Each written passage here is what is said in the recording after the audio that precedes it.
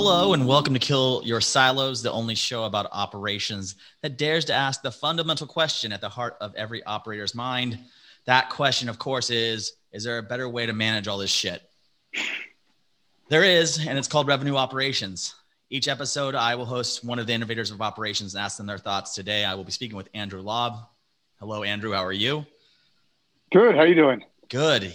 You're the director of revenue operations at Zinnier, an innovator in the field service automation industry. Andrew, you're a self-proclaimed operations nerd, Christy told me during the pre-interview, which I'm so excited to dive into, primarily because I call myself an operations geek. So the first question I have for you is there a difference between an operations nerd and an operations geek?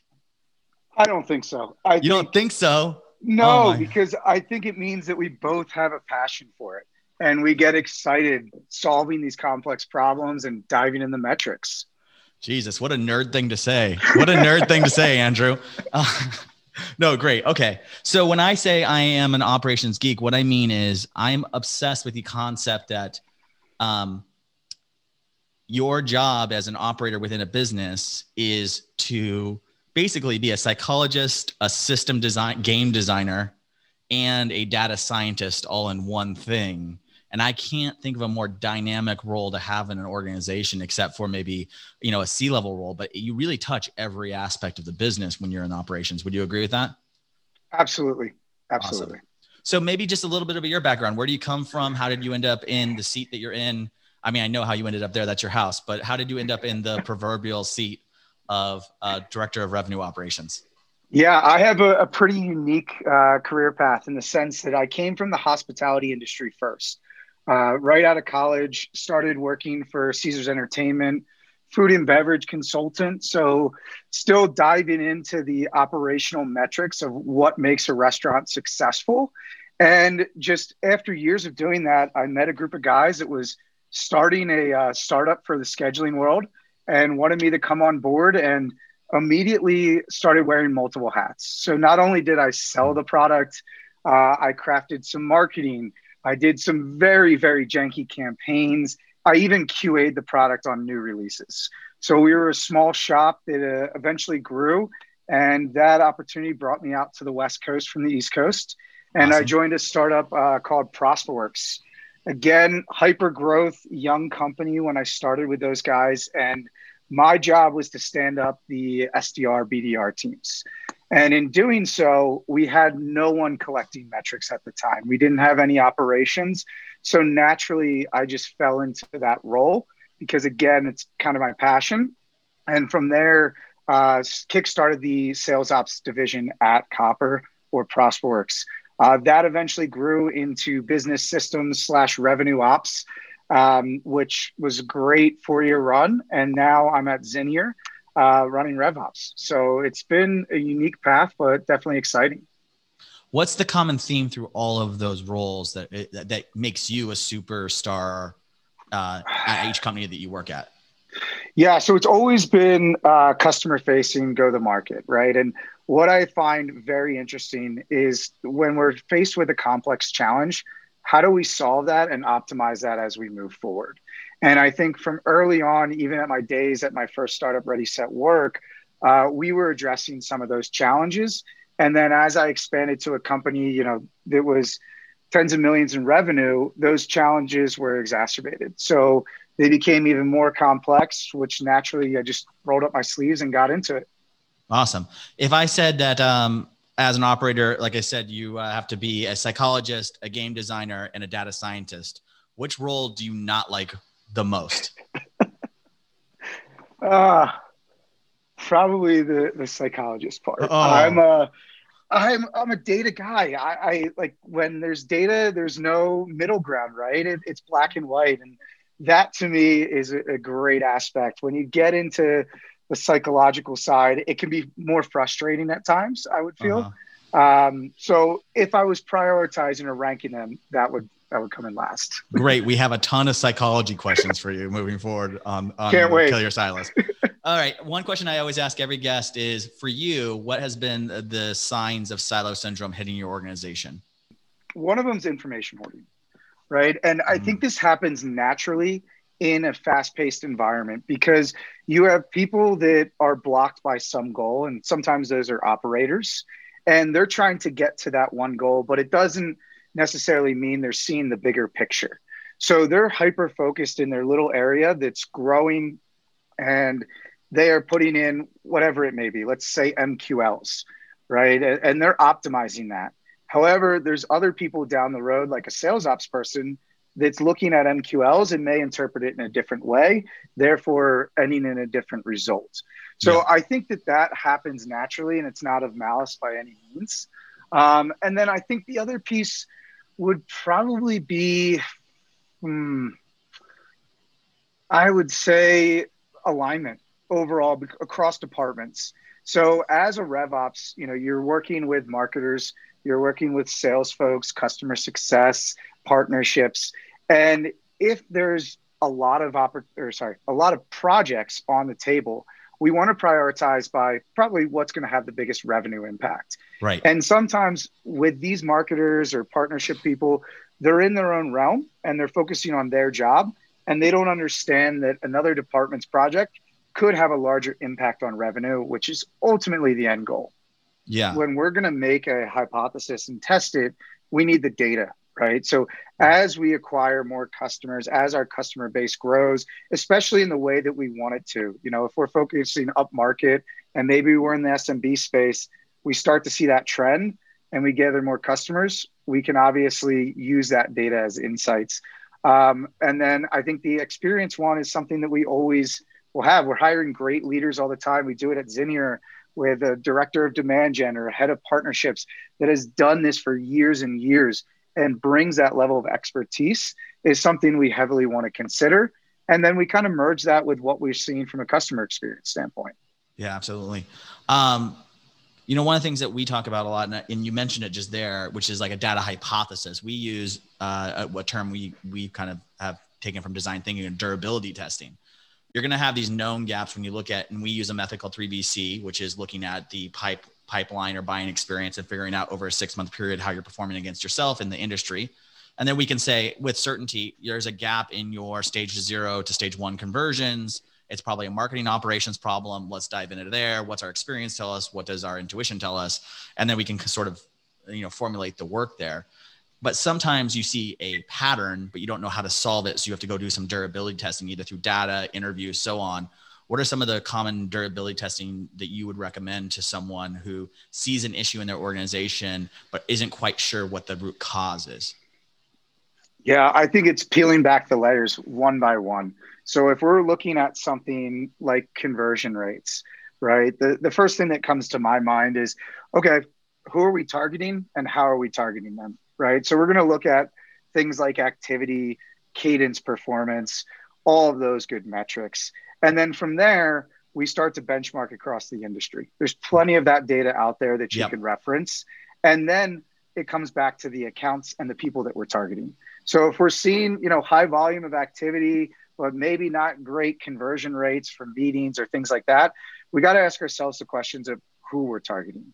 Now, on the other side of things, when we think of a RevOps customer, I always think of salespeople, and durability testing is running through their day, like almost like a rep ride, but you're the one that's actually running through and understanding like, okay, is the strategy that we adopted into tools optimized for that customer who's obviously in sales and things like that. So you're speaking my language. So, I mean, we obviously have communication and that, we've worked together in the past, but the strategies leading to the tools portion, that's a great place for durability testing to sort of emerge and play a role in figuring out if we were right with the first strategy. Because if you otherwise you go strategy, tools, enablement, insights, you're waiting a long time to get that feedback back that your strategy might be failing. Absolutely.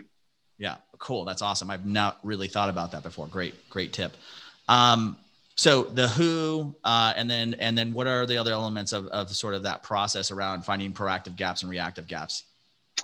Yeah, I think proactive wise, we're always looking at things like pipeline generation and the precursors to that, and understanding that, okay, we obviously need meetings to get opportunities. And if we're not seeing that over time, we're going to come up on an opportunity drought here. So as an organization, we need to put our focus on getting meetings. And then you, again, peeling back the layers. Do we have enough people for the BDRs to be chasing, and are they targeting the right folks within that? So if we're not having meetings, the first thing that we're going to do is really focus on the BDR effort, the AE, and the marketing effort. Speaking of an ABM model, Right. but that's where we kind of throw the kitchen sink at it and say, guys, these are our top 10 accounts that we're going to go after. Let's put all of our effort into that from a marketing standpoint, the demand gen standpoint, all the programs, and then BDRs and AEs.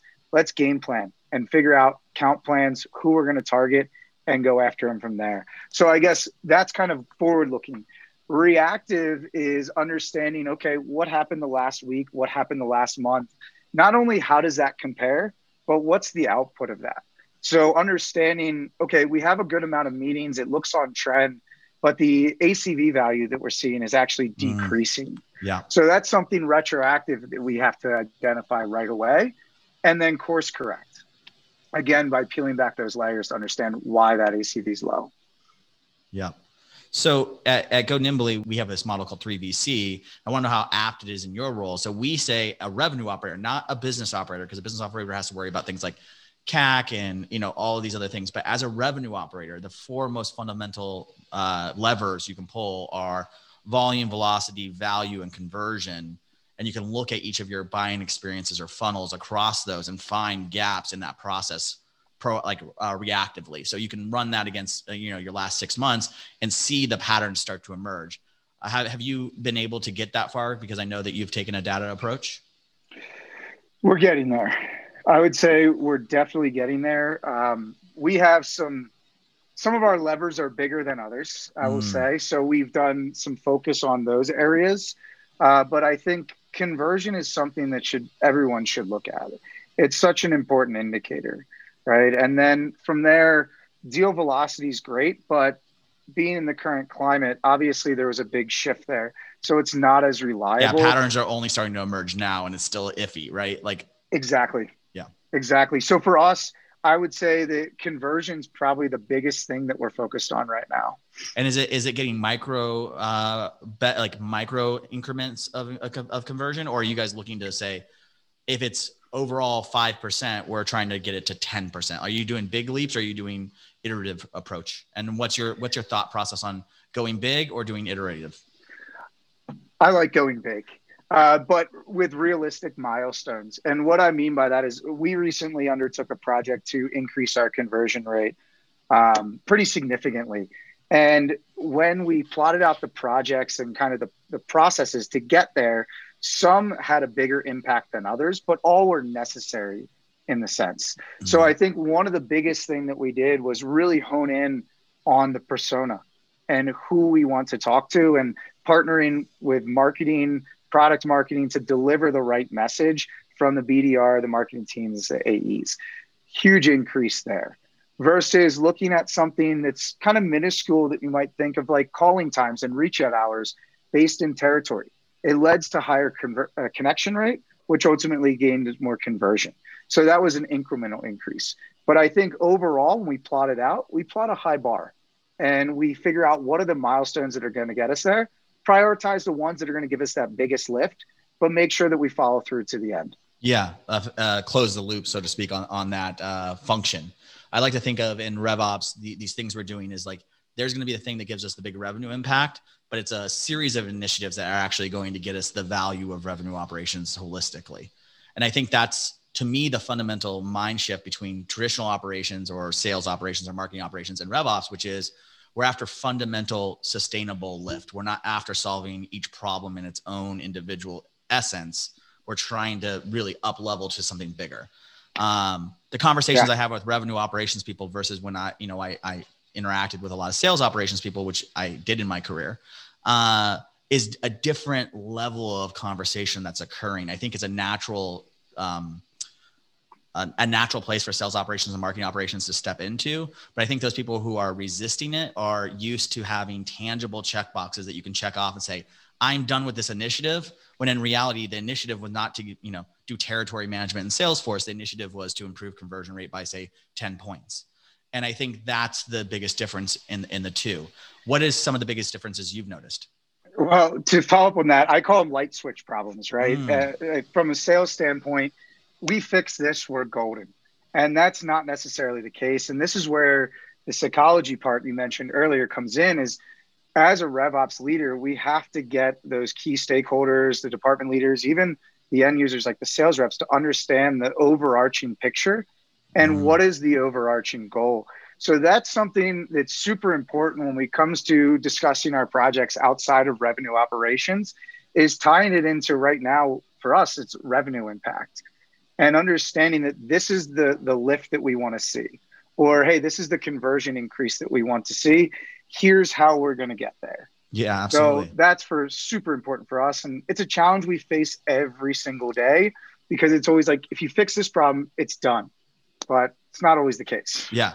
Very rarely is that the case, especially at the companies that we are lucky enough to work with. You're going through like Twilio is one of our customers. And as we've worked with them over the years, they've been 10 companies.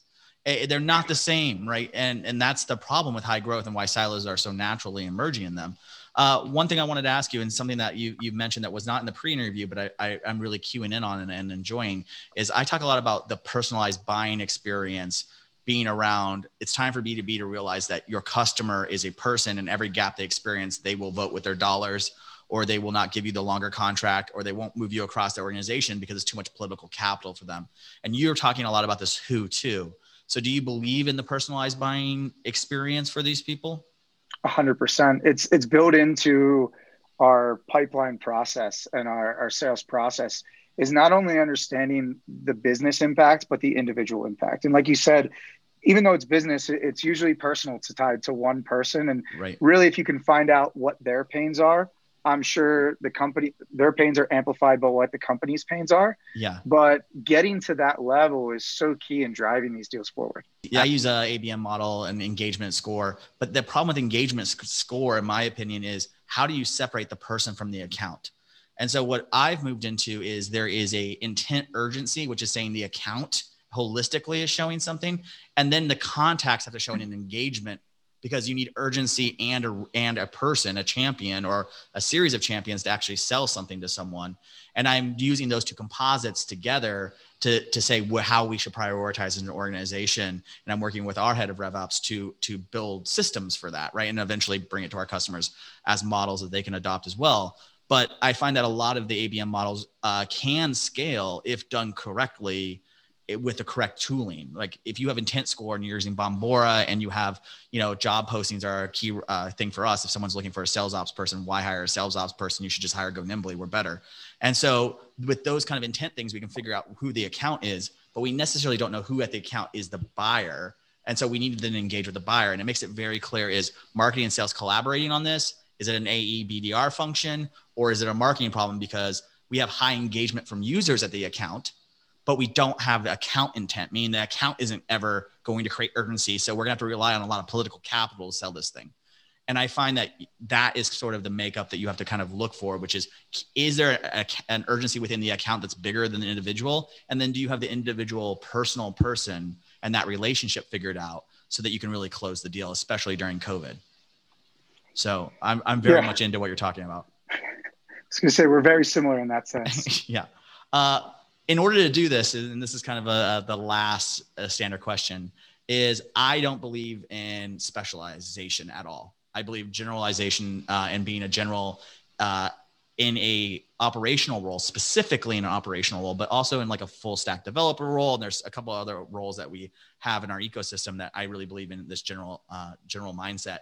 I think shows more range. What's your experience with, creating the Swiss Army operator? And do you believe in specialization, or are you more in the range and dynamic sort of individuals? I'm definitely in the more range and dynamic. I think the specialization kind of happens organically in an org when someone's really good at something, especially if it's having an impact. Now, what I look for, to be honest, the genuine curiosity of an operations person, I think, is so important because people can go out and create reports and then ship it. But if they don't take the time to analyze it and have that genuine curiosity to dig deeper to find out why this metric is showing the way it is, then I don't think they're going to be as successful in the career.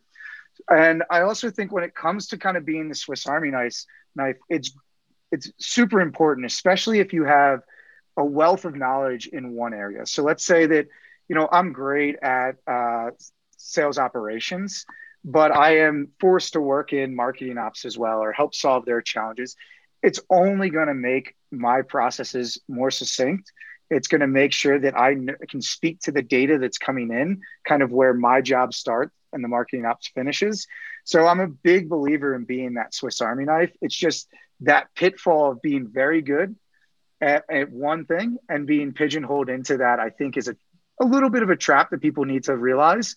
But explaining that, kind of seeing the whole landscape, just makes us that much more effective at that piece is key. Yeah, we hire, people who are specialized in a skill because that's who we bring in, and then we try to deprogram. It's kind of like that scene in Clockwork Orange where we're trying to deprogram them. Yep. And one of the things I found is hiring people who are very good but are frustrated by the very first point you made, which is every team has their own definition of X. Every team has their own, and realizing that's actually one job, and that's why that's so frustrating. Is because you have the intent. I believe operators are problem solvers and creative problem solvers, and they want to solve the problems of these businesses, and nothing pisses you off more than you go through all of this work to find out that marketing operators have a different opinion. And it's not that you're mad at them. It comes off that way, but you're more frustrated that all this hard work you put into something is for naught. And I try to teach people through, like, would you rather be good or frustrated forever? Because you're gonna have to, the deeper you go and the more you're gonna feel like nobody can possibly understand anything you say, because that's what happens when we are deeply specialized. Ever talk to a brain surgeon? It's like talking to a Martian, right? It's like they don't have a grasp of this general reality that we all live in. And so I definitely think that that's a good way of sort of pushing people to a more generalist mindset, which is, remember how frustrated you were when you spent 6 months on something and you never were able to release it because marketing had done something else, or vice versa. And that tends to keep these really good people focused on growth. Do you have any tips for anyone who's trying to build out their team? I would say, look at the areas that are most important to the business right now, and as you scale over the next 12 to 20 months, and hire people that have that skill set, but also have that genuine curiosity of the full funnel, and aren't afraid of taking on challenges where maybe they are a great marketing operator, but they also want to learn how the sales funnel operates and all of the things that go into that, and measuring that and what that means. And I think that that's a great thing to do, because now they're going to understand that, hey, I'm not in the business of getting MQLs. Marketing's in the business of driving revenue, and can align systems and processes from there. So I think overall is kind of identifying where your pains are now, aligning a skill, and then having someone that's genuinely curious, or, to your point, brilliantly put, frustrated with kind of that metric in their previous career. Yeah. And you're giving them the opportunity to do what they always wanted to do, which is kind of own something from beginning to end. I mean, I think it's like taking the handcuffs off. Last question for you. Now that you've selfishly taken all of the spotlight, what kind of question do you have for Jason Reichel, the revenue operations genius? Yes. Let's talk about the current time, with the pandemic raging on.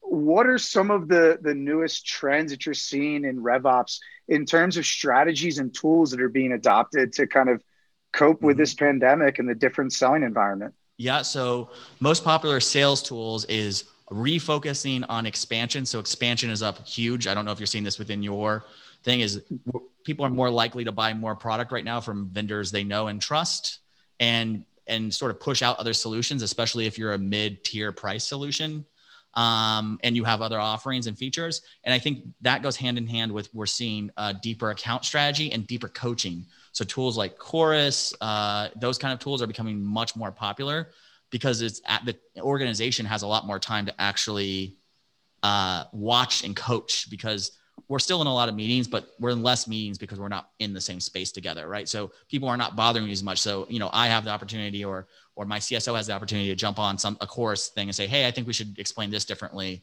And you can set up a ton of triggers in those tools to reinforce whatever you're going for. And net new, I think the biggest strategy is truly driving value based on what the customer is asking for. Like, if I was a customer, I would ask for everything I wanted right now, because you would get it. And I actually think that's better and healthier for SaaS to understand that the customer will win, and it's a sales and marketing and revenue job to protect, and you are not going to win with just product features.